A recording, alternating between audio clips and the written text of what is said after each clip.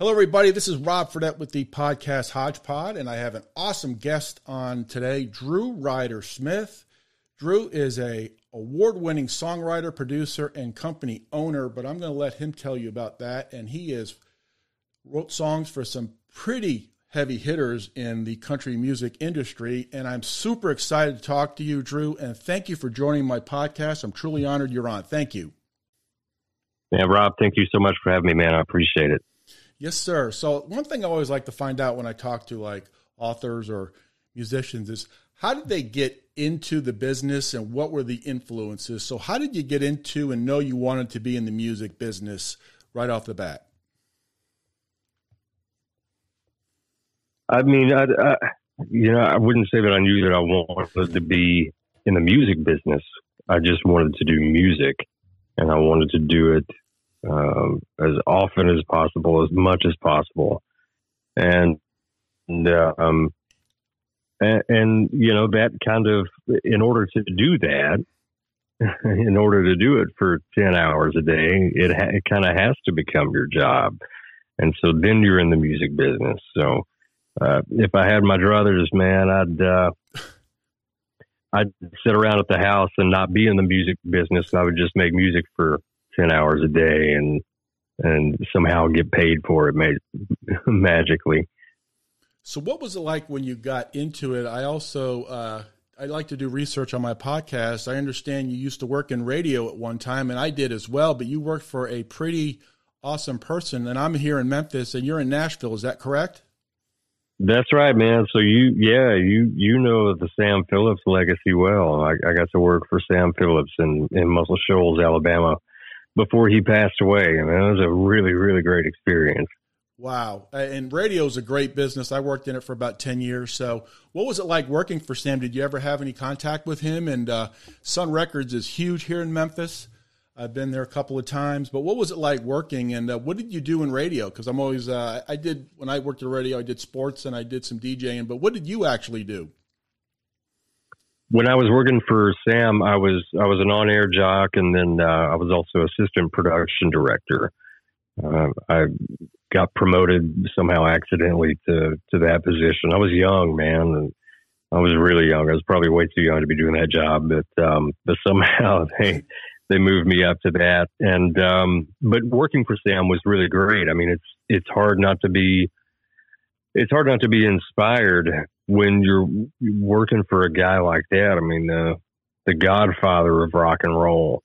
Mm-hmm. And he was still a wildcatter, man, up until, you know, the last few days. He still loved to throw parties and things like that. But he was a great guy to work for. It was a lot of fun. That's awesome. So what was the first influence that you had when you got into the music business? Because I'm always fascinated by how people get into it and then it builds and builds and builds. So how did that start? The first influence that I can remember having was it came from a VHS tape that my parents had recorded, the Nitty Gritty Dirt Band. And there was something about those guys, Hibbets in there. I thought, man, I don't know what it is that I want to do that. I want to be that happy. I want to feel as good as that guy.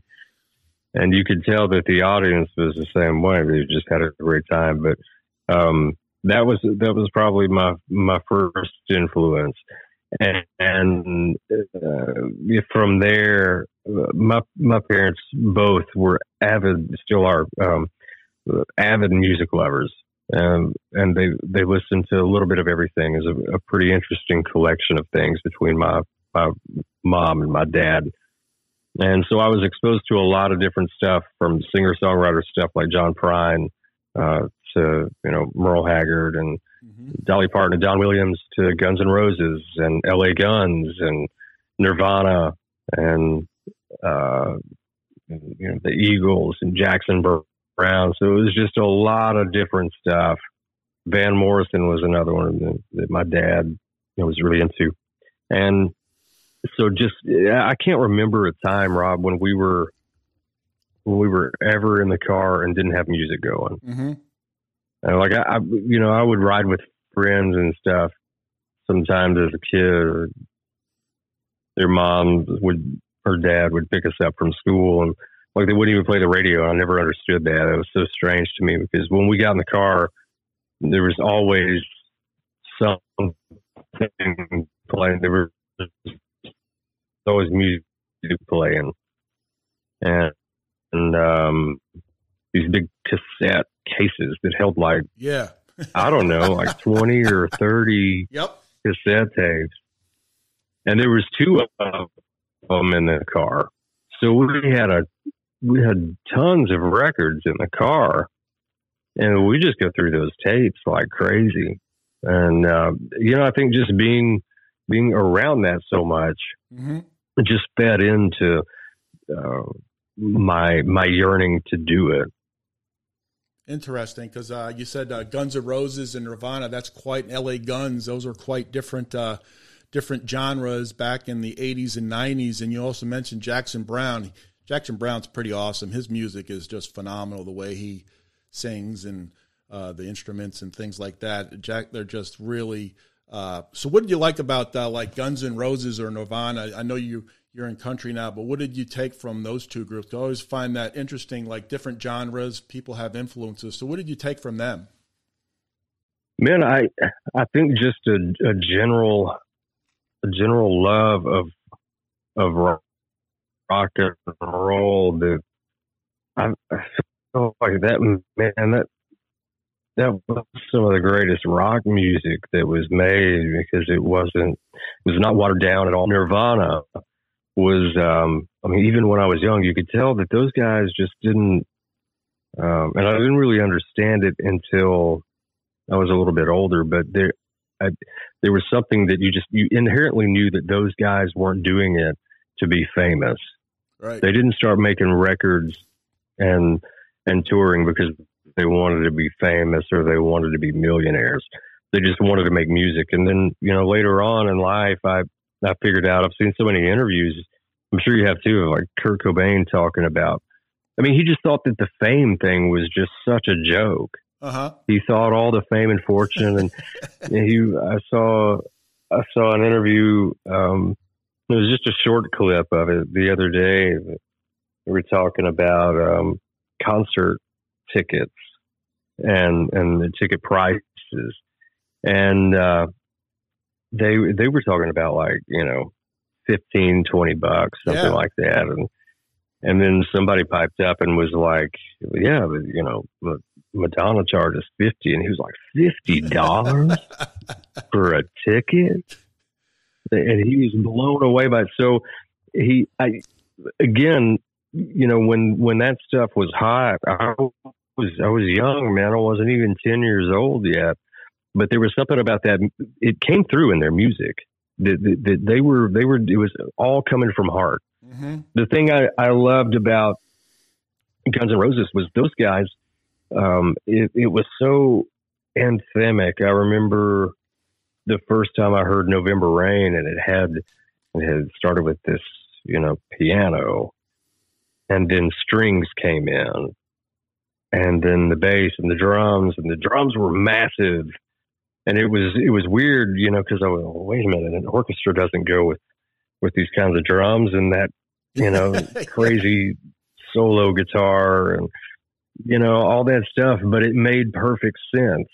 And, so I think there was a lot to be gained or, learned or picked up from, all of those artists.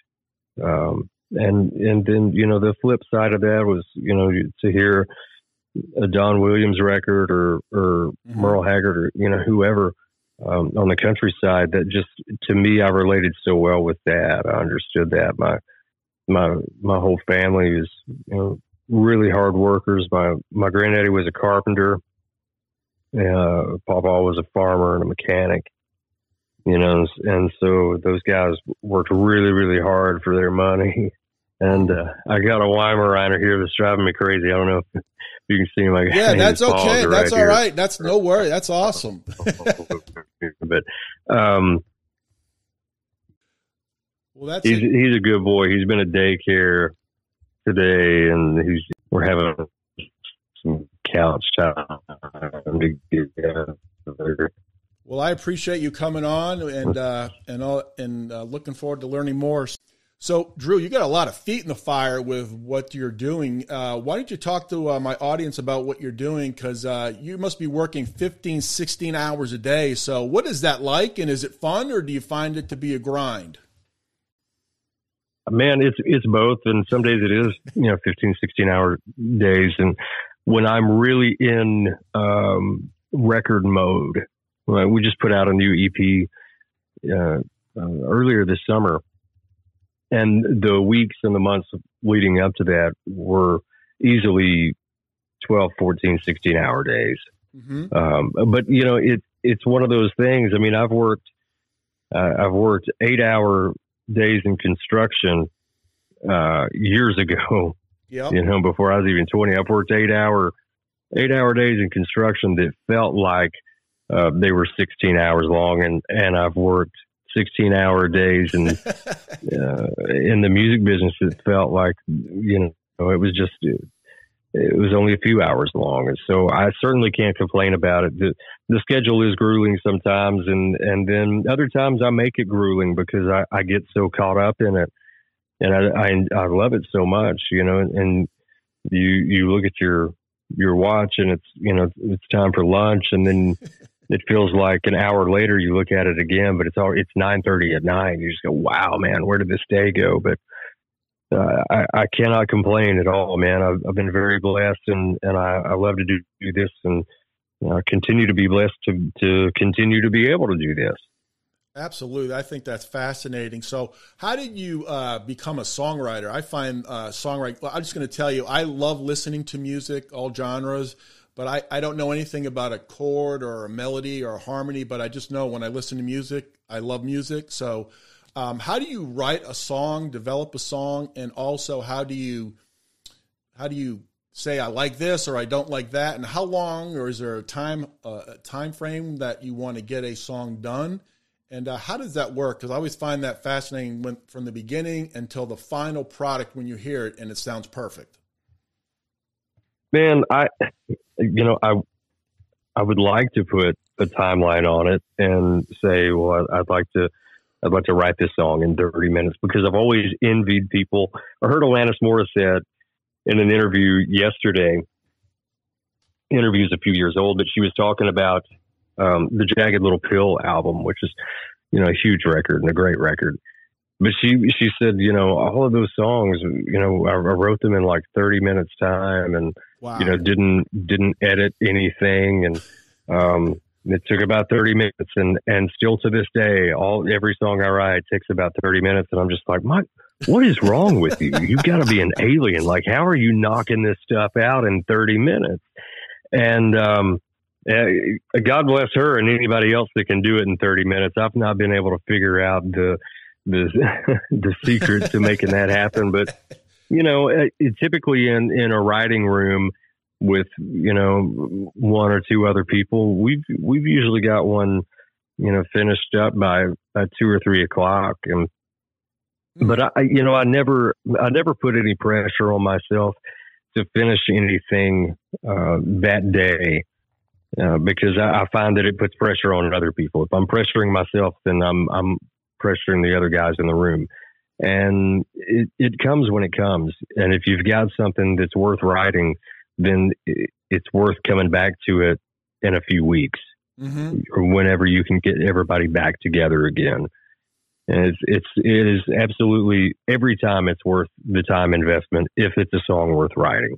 Right. And you had mentioned Alanis Morissette. That album, that Jagged Little Pill album, was massive in the 90s, just massive. And, you had talked about... huge. Yeah, huge. And you had talked about her taking 30 minutes to write a song. I love the Beatles, and I like listening to their previous albums. And they have take 3, 4, 5, 6, 7... And some of the takes that they do sound better than the original. It's amazing how they just kept doing, takes. And I love that when you hear demos on groups and things like that. So it's amazing how a song is formed and contrived, and the final product sounds perfect, like it's the way they want it. But that's interesting, 30 minutes for her. And then you have to put like the music get away from it for a little while and maybe go back to it and come back to it? If you have is there such thing as like a music block or a writer's block? Oh yeah, there for sure is. I choose not to acknowledge it. But it's a very real thing, and it stems from, and I've done a lot of research on this, because writer's block is a terrible thing to go through until you figure out how to manage it and how to get yourself through it. But, it's, really what it all comes down to is it's all fear based. When you have writer's block, it's not because you're not inspired. It's not because you don't have anything to say. It's because you're afraid of something, whether that's not finishing the song or that it's, is it any good, or am I any good, or have I lost my touch? It's a number of things. But yeah, the writer's block is a very serious thing. You were talking about the demos. On Jagged Little Pill, there's a couple of songs I'd love to tell you what they are, Rob, but I'm scared that I will misquote and tell you the wrong songs. But there's a couple of them and I think they were both hits that were actually the demos. It was her demos. It was she and Glenn Ballard, I think it was his name, was the guy that she co-wrote so many of those songs with, and wow. They would do a quick demo, and a couple of those on that record, they tried to record and they were like, we can't beat the demo, so we're just going to use the demo. And that ended up being on the record. That's fascinating. That's awesome. So also while doing, first of all, learning about, or doing my research for here, you are an award-winning songwriter. So you've written songs for some pretty awesome country music artists. So why don't you talk about that? Because that is very impressive. Man, it doesn't really mean anything. And I say that with all sincerity, because it's, every time I write, I'm trying to beat those songs that I've been successful with. Again, I acknowledge that I'm very blessed. I'm so blessed to have had what success I've had as a songwriter, especially in Nashville. It's a tough town, man. And so I'm very grateful for those accolades and those things. But, I don't even have, I've got gold records, man, and I don't even have any. Like I bought my mom and my dad both. My parents are divorced, and so when I got my first gold record, I got a plaque, a gold record plaque. Wow! And I bought my mother one and my father one, and those are great. I enjoy seeing them over at their house because I know that they're proud. But I don't even have one anymore. I've got some other Canadian stuff. I think it went gold, and some other things, but I don't have those things hanging up anywhere, because I'm just I don't want to get heady about it. I want to get up and write the best song that I can write that day. That's unbelievable. You had mentioned Nashville's a tough town. How competitive is Nashville with up and coming or aspiring music artists or groups? How competitive is that in that field? Well, it's just so saturated. I used to call it competitive, but it's we're not trying to beat each other up or anything to get cuts, but it's just there's so damn many of us, Rob, and we're all trying to do the same thing. And there's so many talented people in Nashville, and so you've got to do whatever it takes to stand out, and you have to be doing something different musically or lyrically to be able to stand out from all the noise, because it is so saturated with so many great artists and so many great writers. And if you're not doing something different, then you're just another guy or girl in town. Wow. from your take, it's you said it's saturated, but it's probably competitive on their end. But that's incredible. Last summer, I went to Nashville the first time in many years and went on Broadway there, and that place was lit. Although it was rocking down there. It's wild down there, ain't it? Man, it gets wild in Memphis too, though, man. Yeah, I know. Memphis is a great town. It's got its Stax. We had the Stax Museum and Sun Records, and of course Elvis and Graceland. But we were there. We went down there a couple of nights, and Kid Rock has a place, and there's a few other country music artists that have places down there, and that place was lit. I mean, nonstop. It was unbelievable. It's wild, man. Garth is about to open a place, and then Luke Combs has a bar. I have mixed feelings about that. I love Luke. He's an incredible artist, but they're putting it in what used to be the Wild Horse Saloon. And I grew up watching live from the Wild Horse Saloon on TNN when I was a kid. That's been years ago, but so he's going to have a huge place there. Derek Spindley has a place. Jason Aldean, Luke Bryan. Wow. So many people. Alan Jackson. So a lot of those guys. It's kind of become that instead of it being just a bar name. Now it's this person's bar and that person's bar. Miranda's got a place there, so it's pretty wild, man. And Nashville's changed a lot over the years. It's pretty crazy. We loved it there. We had a great time. We want to go back and check it out. That was awesome. So I remember when we were downtown there, the Ryman Auditorium's there. You've played there as well, haven't you? Yeah. Ryman's great, man. The Mother Church. Yes. What was that like? Because you played in front of some pretty. I didn't realize it was only a little less than 2,700 seats, but it is quite the place. And I did some research, just picked a date out of the blue, a year out of the blue. I mean, you performed there, and it's incredible the acts that have played there in 2003. I'm just going to rattle off a few here. Annie Lennox played there, Willie Nelson, Kenny Rogers, The Pretenders, Vince Gill, Amy Grant, Emmylou Harris, Kansas, Paul Rogers played together, Keith Urban, Steve Earle, Sheryl Crow, Peter Frampton, Robert Craybrand, Train, and Lisa Marie Presley played with Chris Isaac. So you have played on that stage there with all those acts. That is very impressive. Yeah, that's pretty wild. What year did you say that was? 2003? 2003. I just wanted to pick a year out of the blue, and just. But isn't that cool though that you can do that? You can just pick a year for the Ryman, and that year's shows are just it's that kind of lineup. Yeah, man, that's the thing. It's when you play the Ryman, the seats don't scare you. It's the atmosphere and knowing who all has stood on that stage. I mean, Hank Williams Sr. and my God, Patsy Cline and wow, George Jones and everybody has played the Ryman. The Foo Fighters have played the Ryman. So to be on that stage. It's a really, really special thing.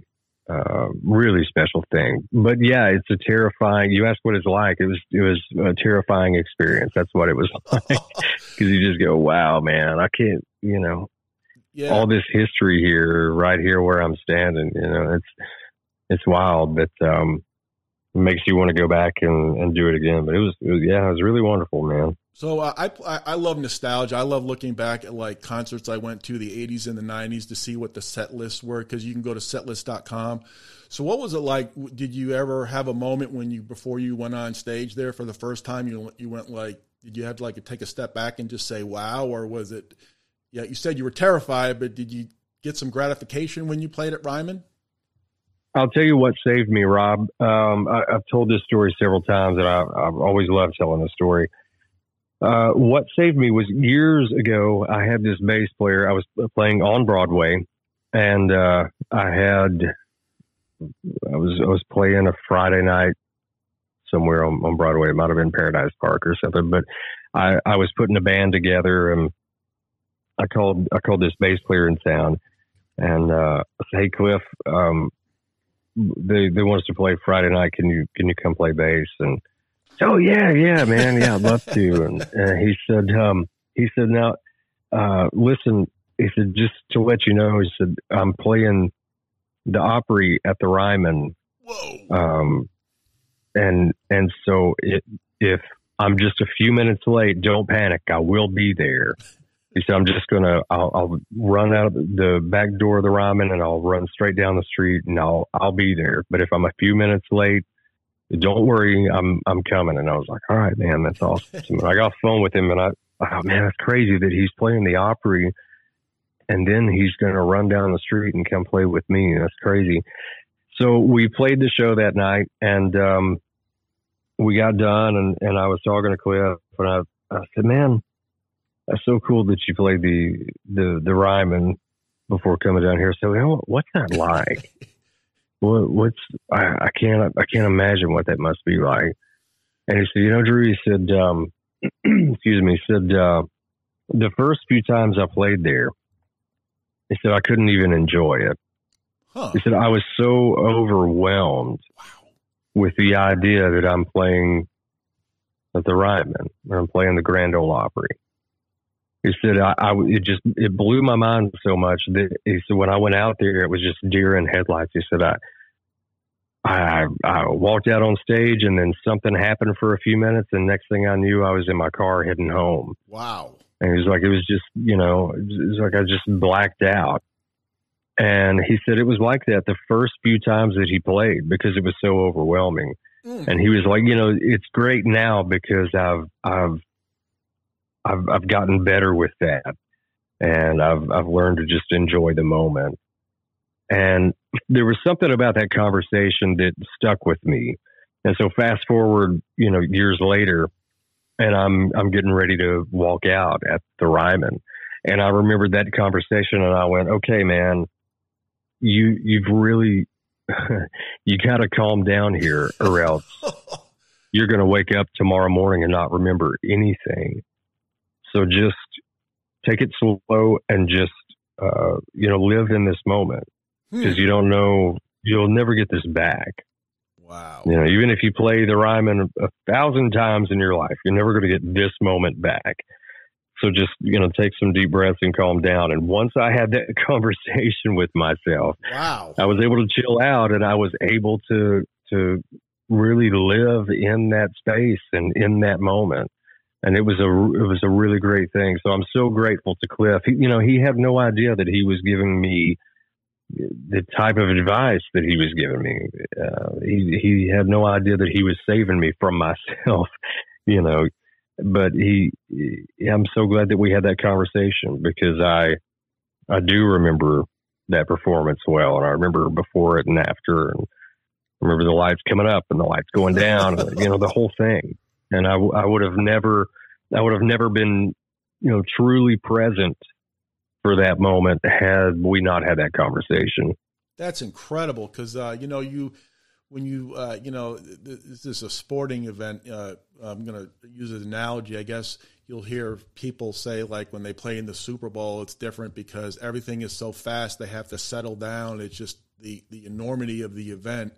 Play the game or you play in front of people, but you're at a place which is, you said it was the place of the Church of Country Music here, the Mother Church, and that is where it is, and that you're able to get in the moment and take some deep breaths, and also you performed in front of some pretty awesome folks, performers in there. Yeah. I commend people who can perform in front of stage because if I ever were, I could never do that because I would just like freeze and I wouldn't remember anything. So anybody who can get up on a stage and perform, I commend them. I think it's unbelievable how that people can remember lines, how they can play instruments. It's unbelievable. So I commend everybody who does that. So what was that like playing in front of those major artists? I mean, someday you're going to be there. Man, it was really great. So I was opening for Merle Haggard, and he always did 2 nights at the Ryman, and it was because originally he would do 1 show a year at the Ryman, and what they figured out was that none of the Merle Haggard fans outside of the music industry were able to get tickets because the tickets would go immediately to industry people. Anybody in the music industry in Nashville would buy up all the tickets. And so he never had fans outside of the industry that got to see him in Nashville. So they added a second night. So it became, we're doing 2 nights at the Ryman. The first night was always industry people. And then the second night you would get, fans outside of the music industry. Mm-hmm. And so I was playing night 1. And so I say all that to say, being on night 1, like everybody was there, man.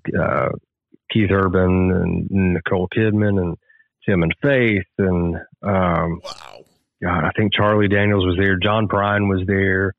It was just so many great artists that were there that night. And then, industry professionals as well, and peers and things like that. So it was, man, it was a great opportunity.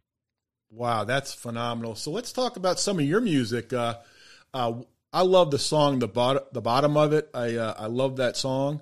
But tell us about your music that's come out this year, and talk about that if you could, please. Yeah, for sure, man. I appreciate your kind words on the bottom of it. I like that one too. It's one of my lighter songs. I have a tendency to write a lot of ballads, and that was not a ballad. So I need to write more of those. But yeah, man, the EP was really a ton of fun to make. It was myself and a buddy of mine, Russell Jackson. We co-produced it together, and we played pretty much just about everything on the EP ourselves. And so it was a very collaborative effort. And man, we had a great time making it. And I've been writing songs for a living for 13 years now. So I had all the material and then some, so it was just a matter of Russell and I getting in a room together and putting it together and trying to serve the songs as best that we could. That's so like the song, the bottom of it. How long did that take? And if you can remember and elaborate, and what was that like when you knew that the final product is what you were going to go with? Well, I know that I wrote that with Logan Wall and Jason Sieber, and we wrote that, I don't know, in like 3 hours or so. As far as the production went, Russell and I, man, so Logan did a demo at his studio the day that we wrote it. He had down basic drums and bass and guitar. And but by the end of the day, he had finished the demo and sent us the MP3s of it. And so, but Russell and I both really loved the demo. Logan was singing on it. And Russell and I had sat down and we were working on the drums, and I was like, man, the drums are there. Like, I know the drums are there, so that something is not working. And we finally figured it out. It was a guitar thing, but man, we spent, that was one of the slower ones. Sometimes you go into record stuff, especially if you're not multi-tracking with a band, when you're not using a live band to do it. You can still, knock out a song in a day, if you're a decent musician. But that one was a bit of a struggle because we just couldn't, the way that Logan had pocketed the guitars with the drums, there was something just really special about it. And it took us really messing with it to be able to get there and be happy with it. But yeah, it was a full day just recording guitars. I know that. And so I would say the entire process, really, that song is one of the more stripped down songs on the EP. As far as instrumentation, there's not that much. I think there's a couple of guitars on there, and then drums and bass, and I think a B3 and maybe a Rhodes piano, and then vocals. And so there's just, it's, compare it to the other songs on the EP, it was almost bare bones, but that was exactly what we were going for.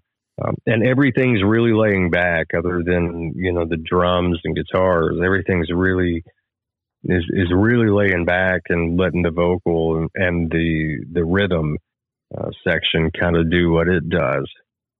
But I would say in total, from the time that we started recording parts to the time that it was mixed, I would say it took maybe 5 or 6 days total. Wow. To get that one down, vocals and, like I said, mixing and everything.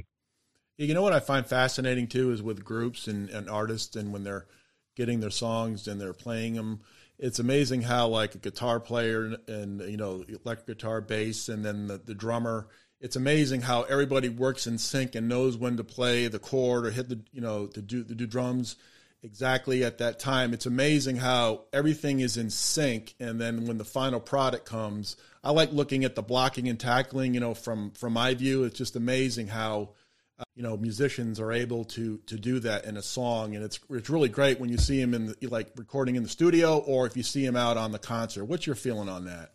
Oh yeah, no, I totally agree, man, and I love live tracking with a live band in the studio.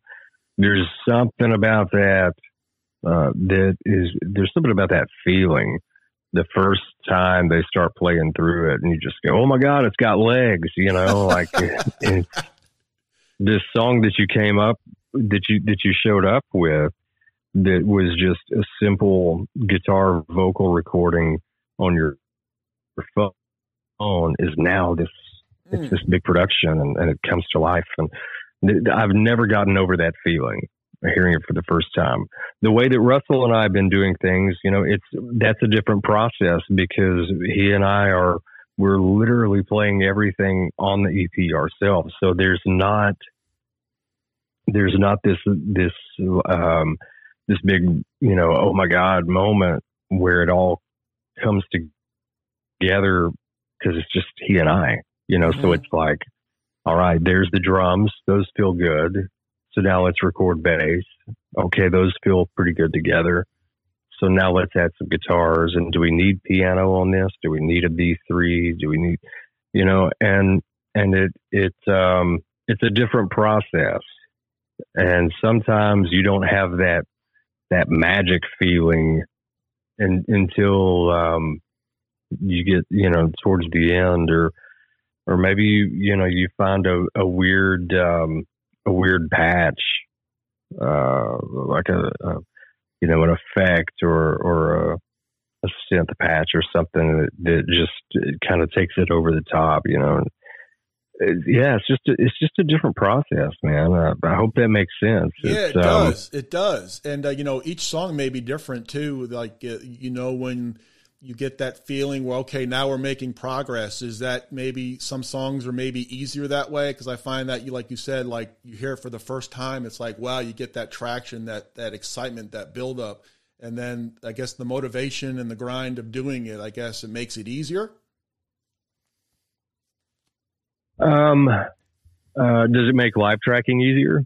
Just pretty much just getting the song up and running and getting the song moving, in the direction that what you think your vision for the song.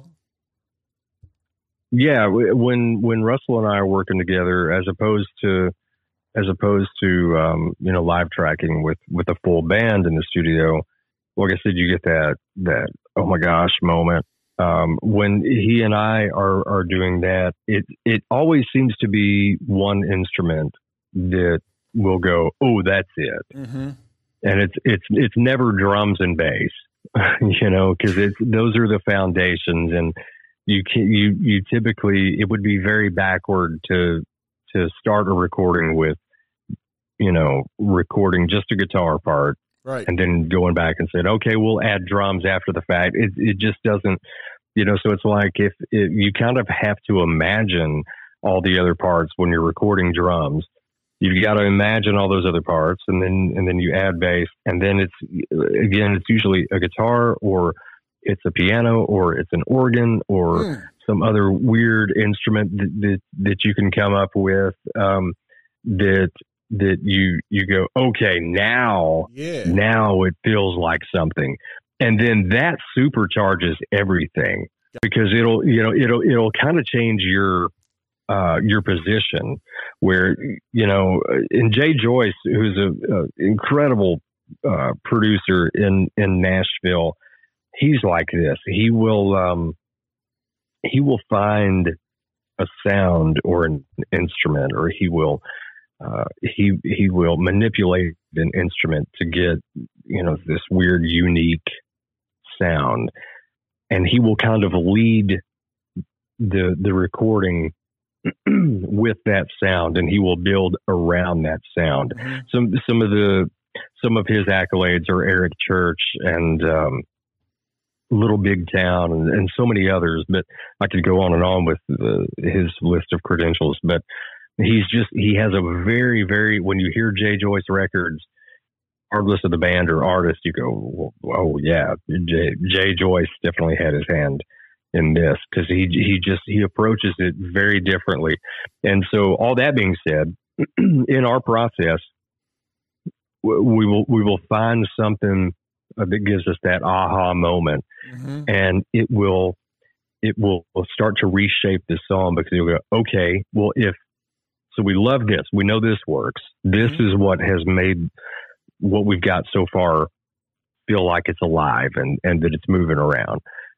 But now that we hear that, maybe the drums, maybe it needs to be a different kit, different sounding drums, or maybe the bass needs to do this instead of what we originally had.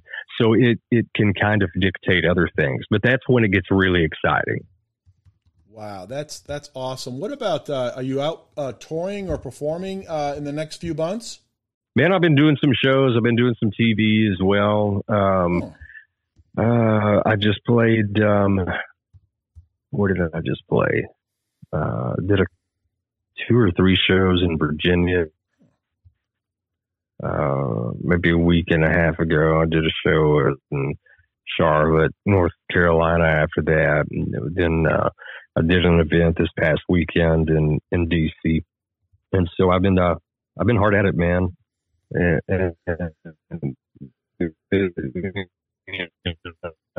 this is a time of year that things start winding down, but I've still got a few things left to do. But I don't care. I'll play at your mom's house. I don't care. I'll play wherever they'll let me. You need to come to Memphis, please. Man, I'd love to come to Memphis. I love it over there. Hey, I really enjoyed. This is just a side note. But for your listeners who maybe haven't heard this episode yet, I loved your Elvis episodes. Well, thank you very much. That you did recently. Well, yeah. Thank you very much. I really appreciate that. Man, I so enjoyed the news clips that you had, and your sister-in-law being on there. I love hearing. I mean, as sad as it is, I love hearing people's stories of where they were that day and what they were doing when they heard that Elvis Presley had died. Yeah, because everybody has a different and unique story, and it's always I love to hear people recount that, because it affected everybody. I mean, that was the king of rock and roll, man, and all of a sudden he was just gone. And it's such a devastating hit worldwide. Oh, huge! I was 12 years old when he passed away. I remember where I was. I was in hockey camp up in New England. Parents picked me up, and I always liked looking at news clips of things that happened. And Memphis was absolutely besieged. I mean, they had to call out the National Guard on Elvis Presley Boulevard, and it was absolute pandemonium here when that happened. And he'd be 88 years old if he were living today. And at 42, it's just so young. It's just unbelievable. Like, to this day, it's hard to believe. And I always think, like, being here in Memphis, did he drive down here? Or did he go here? Or did he do these things? I don't know. I'm big into, like, where people, what they did here. But I really appreciate you saying that. That means a lot. Thank you. Yeah, for sure, man. And I'm the same way. I've always kind of thought that was a weird thing about me. Because I'm also extremely nostalgic, probably to a fault. But because I can really get caught up in nostalgia. But I'm the same way. I'll go somewhere. I mean, Memphis is a great example of that. And you go, man, I wonder wonder if the king was ever here, you know, and because it's such a magical thing to be in the same space as someone like that. One of my favorite audio clips that you played on, I think it was part 2 of your Elvis show. One of my favorite clips from that was they were interviewing a guy, and he said, "Oh, I just loved Elvis. He was such an influence on me, and not just musically, but as a person. You know, he just the way he lived a good, clean life." I don't know about all that now. Well, it's weird. It's weird though when I remember that it was up in he was supposed to perform in Portland, Maine. Right after, literally, he was going to be there up in Portland, Maine to perform 2 shows. And his advance team was already up there, and it's just like an eerie feeling when they were in the arena. News clip is on YouTube, and I found it, and it was just really eerie. But yeah, he was really distraught, and the people that were at the arena were just like blown away. They couldn't believe that. They thought it was rumors, and then when it finally came out, it was absolutely unbelievable. But yeah, that was really, a shock for everybody. Yeah, I even one reporter from a clip that you played was saying, we've checked our resources not only here locally but internationally as well. Mm-hmm. Like those guys were scrambling to figure out if it was true, because how could it be true? How is the king of rock and roll dead at 42 years old? Yeah, it's just how is Elvis Presley not with us anymore? And so much, it was so hard to believe that they were scouring resources worldwide to mm-hmm. see if they could get a definitive answer on it. It was really incredible. Yeah, it was. And, that when that happened, like one of the news reports, Burt Reynolds and Margaret came to the back entrance of Graceland. So, you don't get any bigger than Elvis Presley. It was just, I appreciate that. Those are nice, kind words. I appreciate that, Drew. And I really do. You mentioned, I'm doing the interview now, by the way, Rob. You mentioned then, in the Elvis special, I call it an Elvis special because you don't hear many podcasts that point the direction that you did with that. So I appreciated you doing that. I thought it was great. Thank you. But I heard you mentioned in that episode, or one of those episodes, that you had not seen the Elvis movie yet. Has that changed? I have seen the Elvis movie, and it was rather unbelievable. It was totally, if that's true, I was just like, I felt bad for him because the people that were close to him were very, very dependent on him, and then he just never got any peace. Yeah. I felt the same way, man. It gave me the exact same feeling. I felt so bad for everybody. I was sad for Elvis. I was sad for Priscilla. I was sad for Lisa Marie. Just everybody that was close to him, because it was, as you said, he could never have any peace. And, to know that he left the world that way, must have been, it's difficult for me to comprehend, but it must have been so devastating for his family and his close friends and people that weren't taking advantage of him. But I loved the movie. I thought it was so well done. Is it Baz or Baz Luhrmann? I think is his name, Baz Luhrmann. Yes. I thought he had an incredible eye and incredible vision. The way that he put that movie together, I wasn't expecting it to be that way at all, cinematically, that is. But it's really, really beautifully done. It was, and I liked the part in the movie when he was performing, and the boyfriends of all their dates, the boyfriends were mocking him because he was wearing, I think, remember, it was a pink jacket, and then he started singing and doing his hip moves and everything like that. And all the women were, screaming, and all the boyfriends were all like look like, what's going on? I thought that was great because they were mocking him, and that the history changed everything. You know what? In Tom Hanks, I forgot Tom Hanks. When Tom Hanks played Colonel Tom Parker, I got lost. I forgot that was Tom Hanks, not Tom Hanks in the movie. I thought that was he played that part awesome. Man, my partner and I, we maybe halfway through it, or maybe we had just finished it, and I said, I'm having a hard time remembering what Colonel Parker looked like, and I said, but they did so much to Tom Hanks in that, physically and aesthetically, and so I Googled it and I showed her, and I said, oh my God, he's a spitting image. It's a spitting image of him. But I'm like that with Tom Hanks in pretty much any Tom Hanks movie. He's so brilliant that you forget that it's Tom Hanks. Whatever role he's playing, he is that person. Yeah, I saw Saving Private Ryan a couple of months ago, in that opening scene of Saving Private Ryan, when the boats are going up onto for D-Day, and his hands are shaking. It was just. He played that part, Saving Private Ryan. Getting off on a tangent here, that was a magnificent performance by him and all those actors. Yeah, for sure. And I want to just get one more take on Nirvana, best unplugged album of all the unplugs. What do you think? Yeah, absolutely, man, absolutely. And I actually listened to that recently. I mean, within probably the last week or so.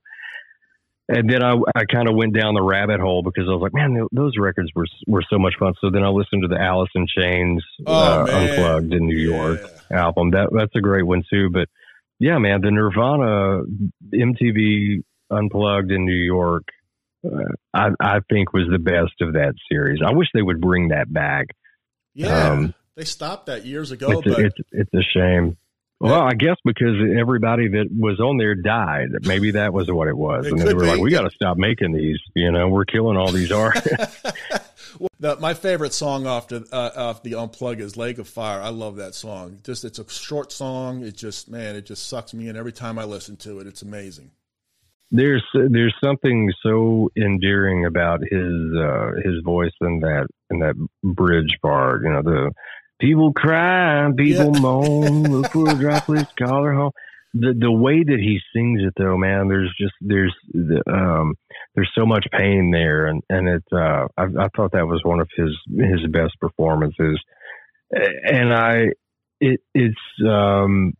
was working on something when I was listening to that last week, and I don't remember what song it was, but the harmonies caught my attention, and I was like, man, that's a cool harmony part. And I went, oh my God, that's Dave Grohl. Like, you forget that it's Dave Grohl that was sitting behind the drums on those recordings and singing as well.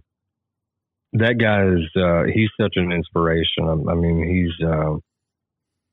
he's been through a lot, but to come from behind a drum kit for one of the biggest grunge bands in history to starting his own band and being a front man, I can't imagine the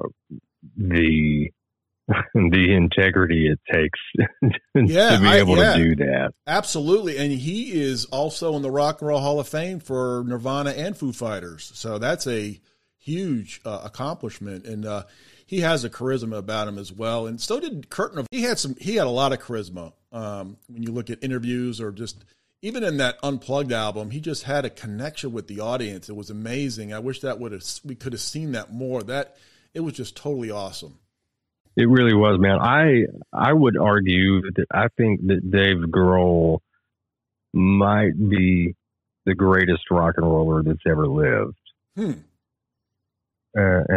I say that because of the, the guy, it's been maybe 5 or 6 years ago now. He fell off stage in a foreign country. He broke his leg.